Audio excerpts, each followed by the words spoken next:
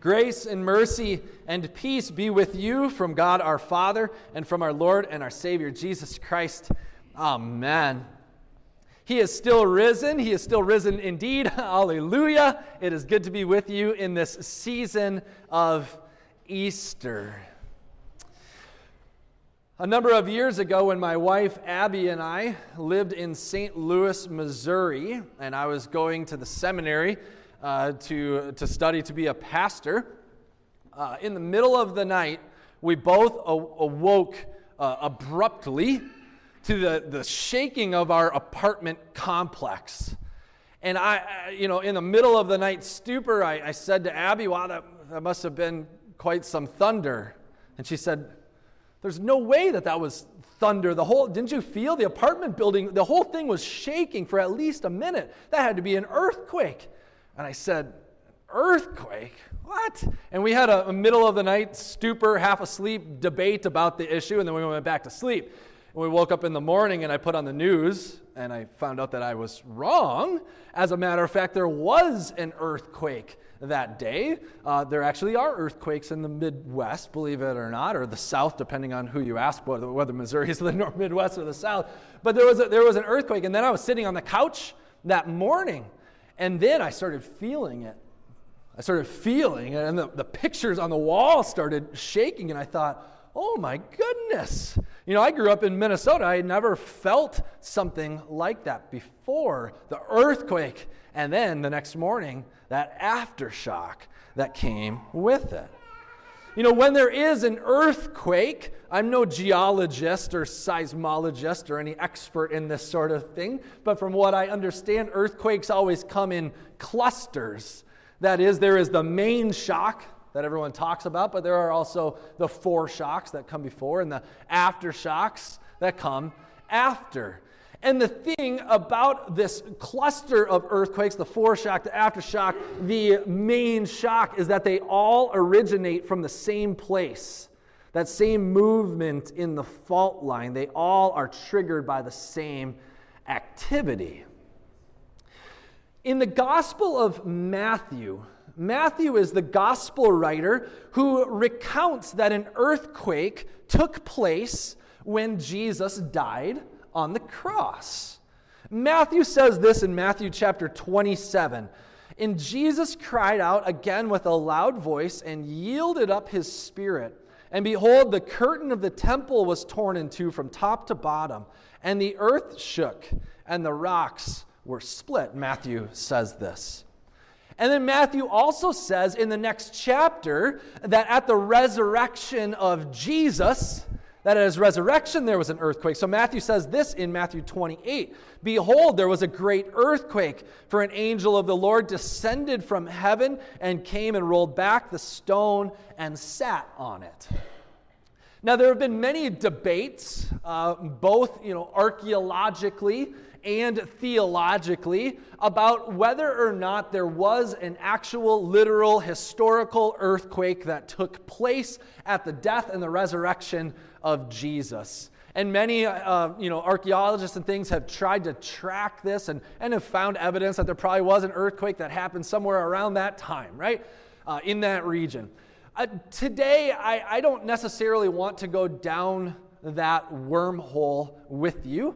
I will leave it up to you whether or not you want to go and research this further. But what I want to point out to you today, what I want to point out to you and over the next couple of weeks is I want to emphasize this, that the death and resurrection of Jesus did for all of creation what a literal earthquake does to the landscape. I want to emphasize to you that in many ways, what Jesus did in his dying and rising is that Jesus shook things up. That the death and resurrection of Jesus changed the landscape of religion and the foundation of faith and what faith looks like and what salvation looks like. That foundation, it changed at the death and resurrection of Jesus. Now, like every earthquake here on earth, and the death and even more so the resurrection of Jesus not only had the main shock with his death and resurrection, but it also had aftershocks. You know, Jesus rose from the dead on Easter morning, and he lived on earth for another 40 days.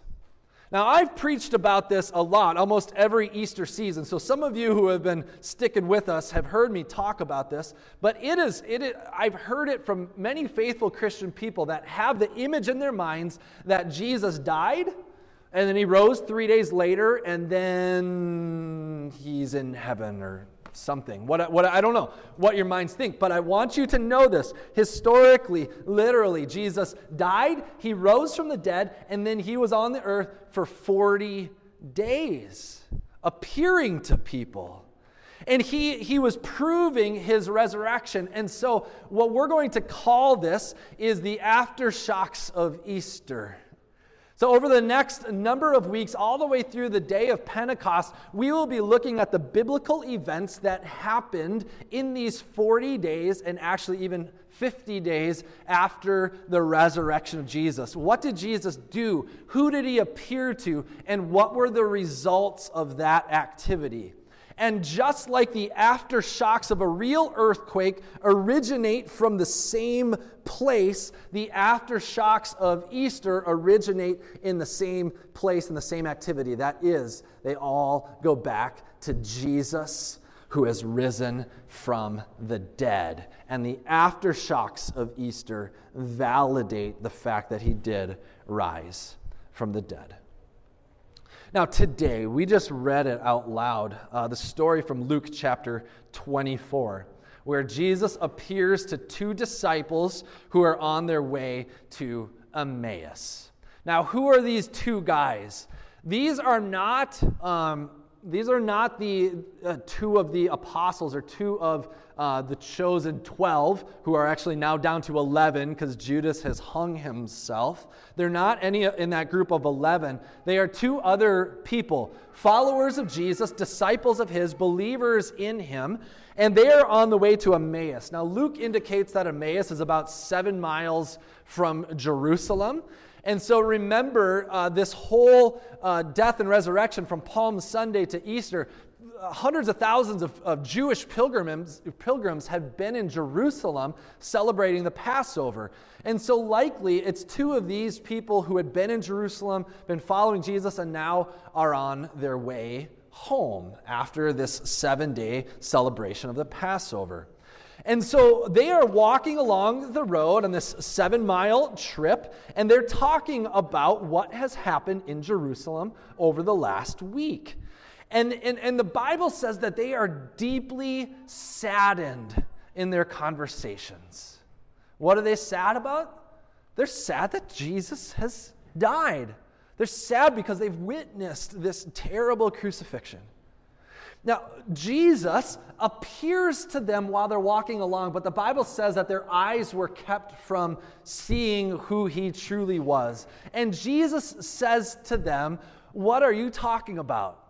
Now, one of the two, his name is Cleopas, and Cleopas says to this man, he goes, "Are you the only person in this whole region who doesn't know what's just taken place? Everybody's been talking about it. All the people who were here saw that this man Jesus, who has been being raised up in leadership, that he was crucified by the leaders, by the chief priests. He died, and they buried him. And then some of the women who believed him, they've gone to the tomb, and he wasn't there. And then Peter even went, and he wasn't there. We don't know where he is. And it's the third day, and he said he would rise on the third day, but we don't know where he is." It says even that when Jesus asked them this question, that they stood still and that they were sad, that they were just deeply troubled by all of this. And so Jesus starts talking to them now. And as Jesus talks to them, he goes back all the way beginning with Moses and the prophets, talking to them about all the things that have been said in the scriptures that the Messiah must do, and that the Messiah must die, and the Messiah must rise. And they're walking along, and they get to Emmaus, finally to their location, and Jesus acts as if he's going to keep going along. I don't know. And the people say to him, why don't you come on in? Spend the night with us. And so Jesus does. And when he's with them, he takes the bread, he blesses it, he breaks it, and their eyes are open, and they see him for who he is, and then Jesus vanishes. Jesus vanishes, right? But right after Jesus vanishes, they responded with these words. Now they know who Jesus is, and they said, did not our hearts burn within us? While he talked to us on the road, while he opened the scriptures to us? At once, at that very hour, they go back to Jerusalem and they tell the 11, what's happened? We know, you saw the empty tomb, you all saw him, now we've seen Jesus, he is alive. You could say that the disciples at first, when they were saddened, that their hearts were broken. Right? Their hearts were broken. But now that they know that Jesus is alive and risen from the dead, they've got heartburn. They went from heartbreak to heartburn. From heartbreak to heartburn, a positive heartburn, a heart that's burning with the passion of the resurrection of Jesus Christ. From heartbreak to heartburn. I ask you, my friends, today, what breaks your heart? Have you ever thought about that before? What breaks your heart? I have people ask me a lot, Pastor, how am I supposed to know what my purpose is in this life? You know, what is it that God has called me to do? What am I supposed to be doing in this life? You know, I believe God has hardwired each of us in a unique way, and every one of us respond to different situations differently. You could say that our hearts break for different reasons. And I would like you to think about it like this. I think if you can get in touch with what it is that breaks your heart, that likely that is the thing that God has uniquely given to you to do something about. And so what breaks your heart can actually be the thing, when connected with the power of Jesus' resurrection, the thing that actually gives you heartburn, that burns with the desire to do something in the name of Jesus about the thing that breaks your heart. Just think about this. The death of Jesus broke the hearts of many. It broke the hearts of his friends, of his followers, of his family. Jesus appears to two of these followers of his on the way to Emmaus, and by the power of his resurrection and the reality of his presence and the work of the Holy Spirit, their minds were open to understand the scriptures, and they understood who Jesus was as their Savior who was risen from the dead. And after he was gone, their hearts burned with the passion and the desire to tell other people that Jesus had risen from the dead. This was the first aftershock of Easter, that their hearts burned, and they ran back to Jerusalem, all 7 miles that night, to tell the people that Jesus really is risen from the dead. Our heartbreak can be turned into a healthy and holy heartburn in the presence of the resurrected Jesus. This is an ongoing aftershock of Easter, that your life is changed because Jesus rose from the dead. And I believe that when we spend time with the resurrected Jesus, we will see that Jesus has the ability and the power to overcome all of the things that break our hearts. When we spend time with the resurrected Jesus, we will see that he has the ability and the power to overcome all the things that break our hearts. He can take all those things that break our hearts and he can turn them into a heartburn that lives within us. A good heartburn, a heart that burns with the passion and the zeal to take the good news of Jesus Christ and do something about these issues that break our hearts. So, what breaks your heart? For me personally, the thing that breaks my heart is that there are many people who do not know Jesus. There are people who are dying who don't know Jesus, and that breaks my heart.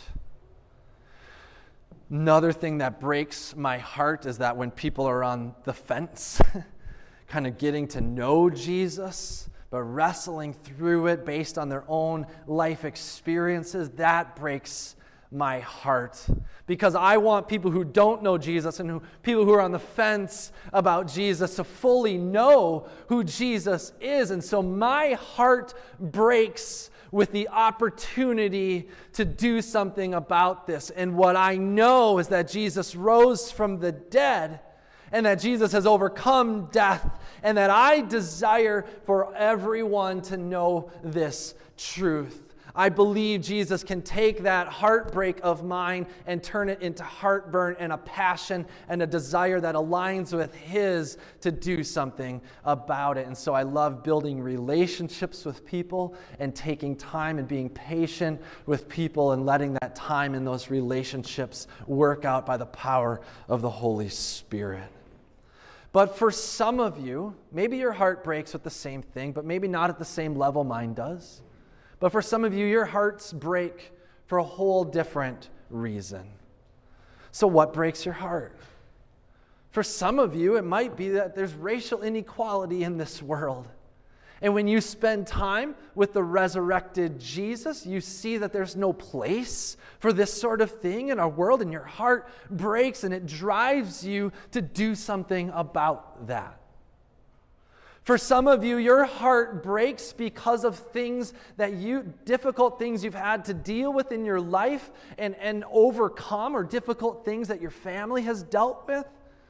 For some of you, you have dealt with addictions in your life, substance abuse or other addictions. And you've overcome those things. And now that you're sober, your desire and your heart burns to see to it that these people find a way out of their addiction. That's what your heart breaks and burns for. Every one of us, if we pay attention to what's going on in this world, our hearts break, and God hardwires us in a certain way to do something about it. And this is what I want you to think about. What breaks your heart? You know, it's one thing to have your heart broken and to try to fix those issues on yourself. It's a whole other thing when you align your burning heart and have your heart burn with the passion of the resurrected Jesus. And when your heart burns in alignment with why Jesus' heart burns, then you can do something about it in this world. The resurrection of Jesus from the grave, again, means that he is victorious already over all of the things that break our hearts. So my prayer is that our hearts align with his hearts, and that our hearts burn with passion and zeal and holy heartburn for the things that Christ has called us to do. When you spend time with the resurrected Jesus and you open up his word, I do believe that the Holy Spirit will be present with you and that you will understand about Jesus the things that you need to understand. And therefore, your heartbreak can turn to a heartburn. So this is what I want you to do this week. Think about what breaks your heart. What breaks your heart in this world? Which issues cause you, like those disciples, to just stand still and be sad.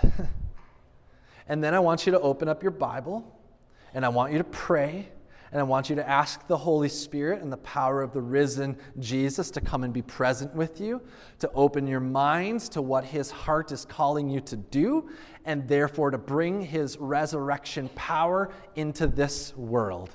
Let your heartbreak be turned into heartburn by the power of the Holy Spirit. Go in the risen name of Jesus Christ. Amen.